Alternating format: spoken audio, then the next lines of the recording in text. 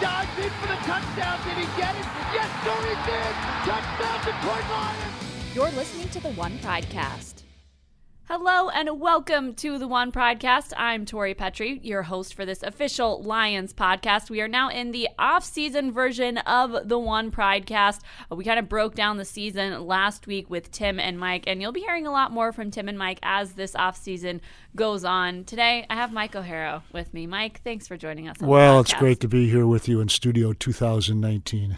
I know. We're a week into 2019. Hope you guys listening are having a good 2019 so far. Mike, how's the new year treating you? Well, it's treating me okay, and I have no complaints. It's better than I deserve, and I appreciate it. Well, it's rough that you have to spend time here on the podcast with me, so I'm sorry for that. It's the highlight of this day, but it's early. This is true. It is very early, so there's plenty more highlights to be had. Now, the highlight of this last week for the Lions was Bob Quinn talking to the media on Friday. He covered a lot of stuff. He talked for a long time with the media. Mike, what were your main takeaways from that conversation? Well, he talked so long that he even explained why he doesn't talk during the season, which was right. Which I thought was sort of a neat addition to it. I thought, first of all, starting off the issue of Matthew Stafford and the rumors and the noise about being traded. He's not going to be traded. He's their quarterback. And also, he got pretty specific on some of the injury issues that Stafford played over. He talked about his toughness, and I think we found out that there was more to the back injury than we probably thought. Now, I don't think it's requiring surgery or anything like that, but he was pretty strong about that. And then just going through some of the roster things. Was he disappointed in the record? Yeah, 6-10. He never wants to take a step back. He said it's only the second losing record he's ever had in the years he's been in the National Football League, first with the New England Patriots and now with the Detroit Lions. And he sort of gave a personnel breakdown. He didn't grade every player for us like he'd like him. Let's go through the A through E grades. He didn't do that, but he really addressed the roster. Yeah, I think one of the big questions that people had for Bob Quinn was his comment last year about how 9-7 wasn't good enough, and that's why they had to make the coaching change. And this year they finished with a worse record than 9-7, and he addressed that in his press conference. He said, that's a question people have, but to him, both seasons were a disappointment because it's lower than the standard that he has for this team. What was your reaction to that comment? Well, I'm not surprised he said that because, look, when you say something, those words are remembered, and he knows that. He's been in the business a long time. I agree with him. 9-7 isn't good enough. It's better than 6-10, but it's not. It doesn't get you anywhere. Sure. It gets you into the playoffs, and basically you get knocked out in the first round. Now, there are exceptions. I know that. This year, the Philadelphia Eagles were one of them in the first round.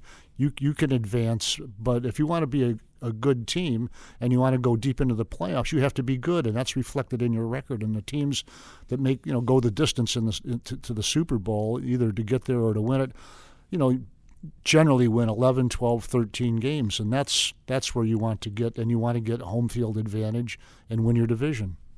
Yeah, and you talked about how he addressed Matthew Stafford. That was an important part as well. He talked about that back injury, but he also said that coaches need to put him in a better position to use his skills better. What did you think of what that might mean for this offensive? Well, he also referred to it as scheming up too, and to me, that was a direct commentary on why Jim Bob Cooter is no longer the offensive coordinator of the Detroit Lions. And as we speak right now, the search goes on. And I think that was probably a mutual parting. If there ever really is one, I think it was between Matt Patricia, the head coach, and Jim Bob Cooter. I don't think it was the offense that really Jim Bob Cooter wants to run, overall. And I think and I don't think he had probably adjusted to what fully, look, you got to call the plays that they tell you to call, or at least to run the system that they want you to run. But I don't think it was his first choice of what he wanted to do, and I think it was in that regard a mutual party. Now, whether he could have stayed and said, okay, I'll do this or that, I mean, whoever's going to know. The bottom line is that they're looking for a new coordinator. What do you think the difference is in what Jim Bob wanted to run versus what Matt Patricia wants to run? Well, I think Matt Patricia right now is, and I think this was reflected in the second half of the season, more run-oriented, and we'll get into the balance thing, and I got my own theory on that, but more run-oriented, more a sounder, a stronger, tougher up front offense than the Lions have had here in a long, long time. And I think if you look over the second half of the season, although it wasn't reflected in the one-loss record, they were 3-5 in the first, or 3-4, then 3-5, and then 3-5 in the second half. So they basically the same record. But I think it's undeniable that they were stronger up front as a team on offense. That was reflected in the running game, even with Kerryon Johnson out in the second half. Most of the second half of the season, they averaged 105 or something yards per game on the ground compared to 70-something the year before. And the flip side of that, they were stronger against the run up front, too. I thought, no doubt, that they were a stronger tackling team, a stronger pass rush team, stronger defensively, and stronger and tougher up front on offense. So I think that's what you want to see in Matt Patricia. And also, Tori, I think it's also reflected in the turnovers. They had 7 of the 16 games. That's almost half of the games where they didn't have a turnover this year. That's a franchise record. Now, did it get them anywhere? No, because sometimes you got to take risks to get a reward. But you're not going to die, not live, committing turnovers in the National Football League.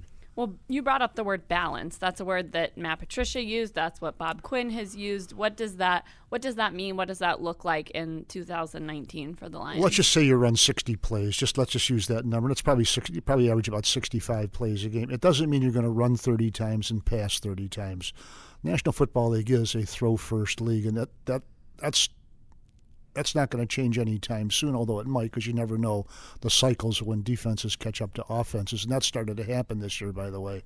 But it means this. When you want to run, you can run. When you want to throw, you can throw. And I think I said this on one of our podcasts before.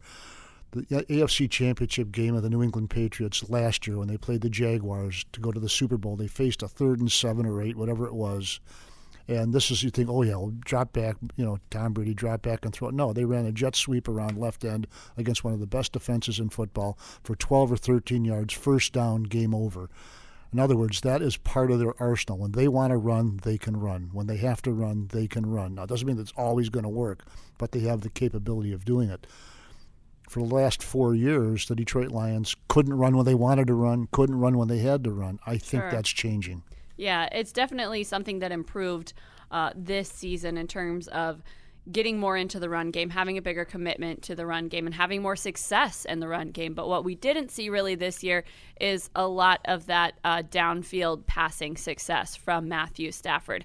When we say a more balanced offense, when we say more commitment to the run game, does it mean that Matt Patricia wants to eliminate that part of Matthew's game? How does that work moving forward? Well, I don't think he wants to eliminate it. I think part of it eliminated itself with the injury to Marvin Jones Jr. He was their best. He's really a vertical threat. And when they had Golden Tate, Kenny Golladay, and Marvin Jones Jr., they had the short to intermediate with Golden Tate, whose yards after the catch added to the overall passing yards. In other words, he'd catch a 4-yard pass and turn it into 12 or 13. Well, it's not a 13-yard completion. It's a 3-yard completion with an 8 or 9-yard run, and so it sort of inflates that, the yards per attempt. But they've really got to add that to him. You could just see teams are just climbing all over it because they didn't have a deep threat at all. Even Kenny Golladay, I don't think he's going to beat you with speed. He's going to beat you with size, 6'4", 218, 220. Long arms, and a willingness to go up and get the ball with tremendously strong hands. We've seen him just rip the ball away from defenders. What looked like interceptions, really, to me, where you could almost classify them as fumble recoveries, ball in the hands of the defender and ripped away by Kenny Golladay on the way down. So I think they've got to, get Marvin Jones Jr. back to full health, but add that deep component of pass receiver with speed. Right. I mean, that's what Bob Quinn said was that he wanted to be able to put Matthew in better position to use his skills, and that is one of Matthew's skills. And it would make sense that they would want to reincorporate that as well as keep their commitment to the run game. Right, and look, the tremendous arm on Matthew Stafford, tremendous competitor. Throw the ball through tight windows, throw it deep. Look, the percentage of the completion percentage on deep throws. I mean, every yard you go down, it's sort of like putting in golf. Every foot you go, get further away from the hole, your percentage of makes are going to go down. It's the same thing with pass completions. But if you don't have that, if you don't use that as a threat, then you've stopped yourself, and you really compact and constrict the playing field that you're trying to attack. Yeah. Well, another thing that Bob Quinn talked about was some of the trades and some of the acquisitions that they made this year and some of the deals that they did to deal players elsewhere, namely Golden Tate. He talked about that trade. He said that they had some offers early in the offseason, and he said that they were almost insulting, and the trade with the Eagles really didn't come together until the morning of the trade. It was an offer that they couldn't refuse. Well, it's for a third-round draft pick, and if I'm Bob Quinn, I'm saying, Philadelphia, please start losing in the playoffs. Every game you win is costing us a couple of slots in the draft for Golden Tate. But look, I have two minds of it. Number one, I understand it because they weren't going to be able to re-sign him. I'm sure they tried to do that. His demands were not going to match what the Detroit Lions wanted to pay for a slot receiver at 30, 31, however old he's going to be. And so, but the other side of it to me is, as a fan, I want to see the stars. I want to see the good players. I don't want to see, a third-round draft pick in 2019 or 2020, 2021, that future stuff. Nobody ever bought a jersey that said salary cap relief on the back or future draft pick or anything like that. It's always a player name, and I'm like that with all the teams in town. I want to see J.D. Martinez hit home runs. Right. I don't want to see salary cap relief, rebuilding, and all that. But the other side of it is, realistically, as we have, you and I, we've covered the league for a long time now. You understand the financial ramifications Right. and the concept of building and restoring a roster that's inherent in all of this stuff. Well, the tight end position is another spot that we've talked about that the Lions just did not do well in this season, but he addressed what they tried to do this offseason. Well, the position doesn't have a tight end. It has three guys who go out there and line up. The only one to me who did anything at all was Levine Toilolo, and I thought he was maybe a good second or third tight end, and the way he, based on his production, pretty good blocker, pretty good down the field receiver because of his size. But Luke Wilson, much as I love the guy, didn't work. Sure. Added nothing. Michael Roberts, sorry, you've had 2 years. He did nothing as a rookie and regressed from that in his second year.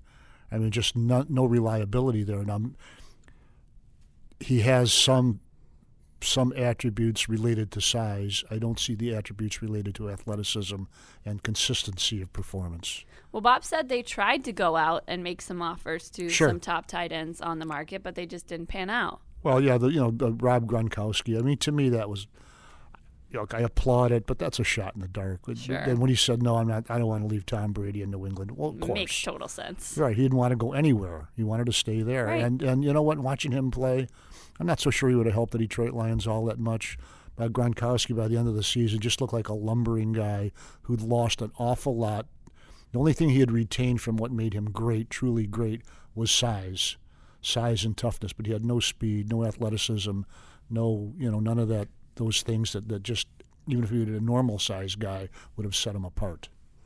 Well, one thing he did say that he felt like they improved on this year was he felt that they drastically improved playing that physical brand of football that he has wanted to instill here, that he said he didn't see here his first couple of years. So he says that that's really coming to fruition now. Yeah, I'd agree with that. The last time the Lions had a top 10 defense was 2014 when they were second overall and first against the run, and really an historically good run defense. They were in the top 10 in the history of the league that year in their run defense, and so that was really good. But since it's regressed in the last 3 years, and I'm not going to blame any particular player or group of players or defensive coordinator or coaches, but they lived on turnovers, and that's great. But it's good in its as a statistic.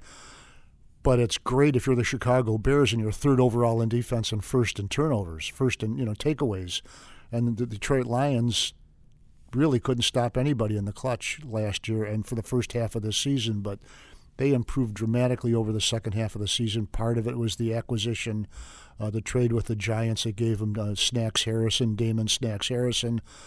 Part of it was the development of Jared Davis at middle linebacker. That group got better and better. I think Quandre Diggs emerged as a legitimate number one free safety in the National Football League. Really a quarterback. They're a tremendous overall football player for the Detroit Lions. They just got better. And Tori, one thing that kind of it just doesn't quite compute, the Detroit Lions were had 43 sacks. They were tied for 11th in the league, but they didn't really have a premier pass rusher. Romeo Okwara, another good, sharp pickup. They got him on waivers, after the cut to 53 from the Giants. Led the team with 7.5 sacks.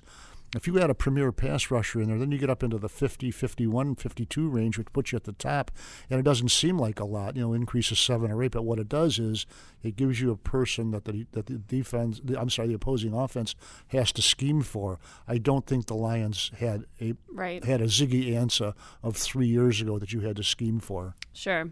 All right, well, next on the agenda for the Lions is going to be figuring out who that next offensive coordinator is going to be. All across the NFL, there's head coaching hires, and there's movement in the coaching carousel. Obviously, the Packers have hired their new head coach, which we'll touch on that in a second. But before we get to that, what do you think the Lions are aiming for when it comes to this new offensive coordinator? Bob Quinn said that Matt Patricia will be in charge of that hire. Yeah, and he also said that they're not going to, that it's not the players aren't going to hire the coach. The coach is going to hire the coach. I just think it's someone who shares Matt Patricia's overall vision and adds to it.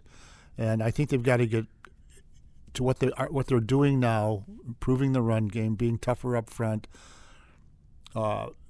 more, taking better care of the ball, but they've got to add the passing element to it. The National Football League, and then this is, I don't know if I'm right or wrong about this, but to me it is. It comes down to small runs, 3rd and 2, 3rd and 1, 2nd and 3, and big passes in the clutch. And you see the teams that are advancing in the playoffs have that pretty much. The 8 finalists as we speak right now pretty much have that at their disposal. Detroit Lions did not have that last year, and I think they've got to add it now. Whatever names there are, who knows? I think hire somebody, come ask me what they ought to do. I'll tell you, and then you go do it. All right. Well, we know that Mike O'Hara is available for consults after... free, by the way. Yeah, free by the time the new head coaching hire is made. So I'll sit up there in the press box, thumbs up and thumbs down, okay? I like it. And it's also good to know that there's usually some Godiva chocolate up here in our office if you do decide to come visit Mike O'Hara for a consult. He keeps us stocked. Oh, Godiva, I love it. Except when the bill comes. Yeah, exactly. All right, well, let's talk about Green Bay before we go here. Obviously, news around the division is always something interesting to pay attention to. They hire Matt LaFleur as their new head coach. What's your reaction to that hire? Well, I like to, he's not I wouldn't call him a local kid, but he's really kind of touched just about every college here, the directional colleges in the state of Michigan. He played wide receiver at Western Michigan, quarterback at Saginaw Valley. He's been to Central. He's been to Northern. Been an assistant coach. He's paid his dues, and in terms of being a position coach and being a lot of places. But he has one season as a play caller, as an offensive coordinator of the Tennessee Titans, and we'll see how it works. That to me doesn't scream, okay, I'm going to make the next step. Here we go. I didn't see anything great that the Tennessee Titans did. However, it's kind of hard to win games in big games with Blaine Gabbert as your quarterback, and that was proven when they got drummed out, didn't make the playoffs in their last game of the season, when Gabbert found too many defenders wide open and took advantage and threw him the ball. So we'll see with LaFleur. I thought it was time for a change in Green Bay with Mike McCarthy, much as I liked what he did, but the team had gotten stale. And I don't think they have the personnel. I think one thing is clear right now, and this reflects the Detroit Lions. The old Lambeau, Jinx, Aaron Rodgers hex is gone.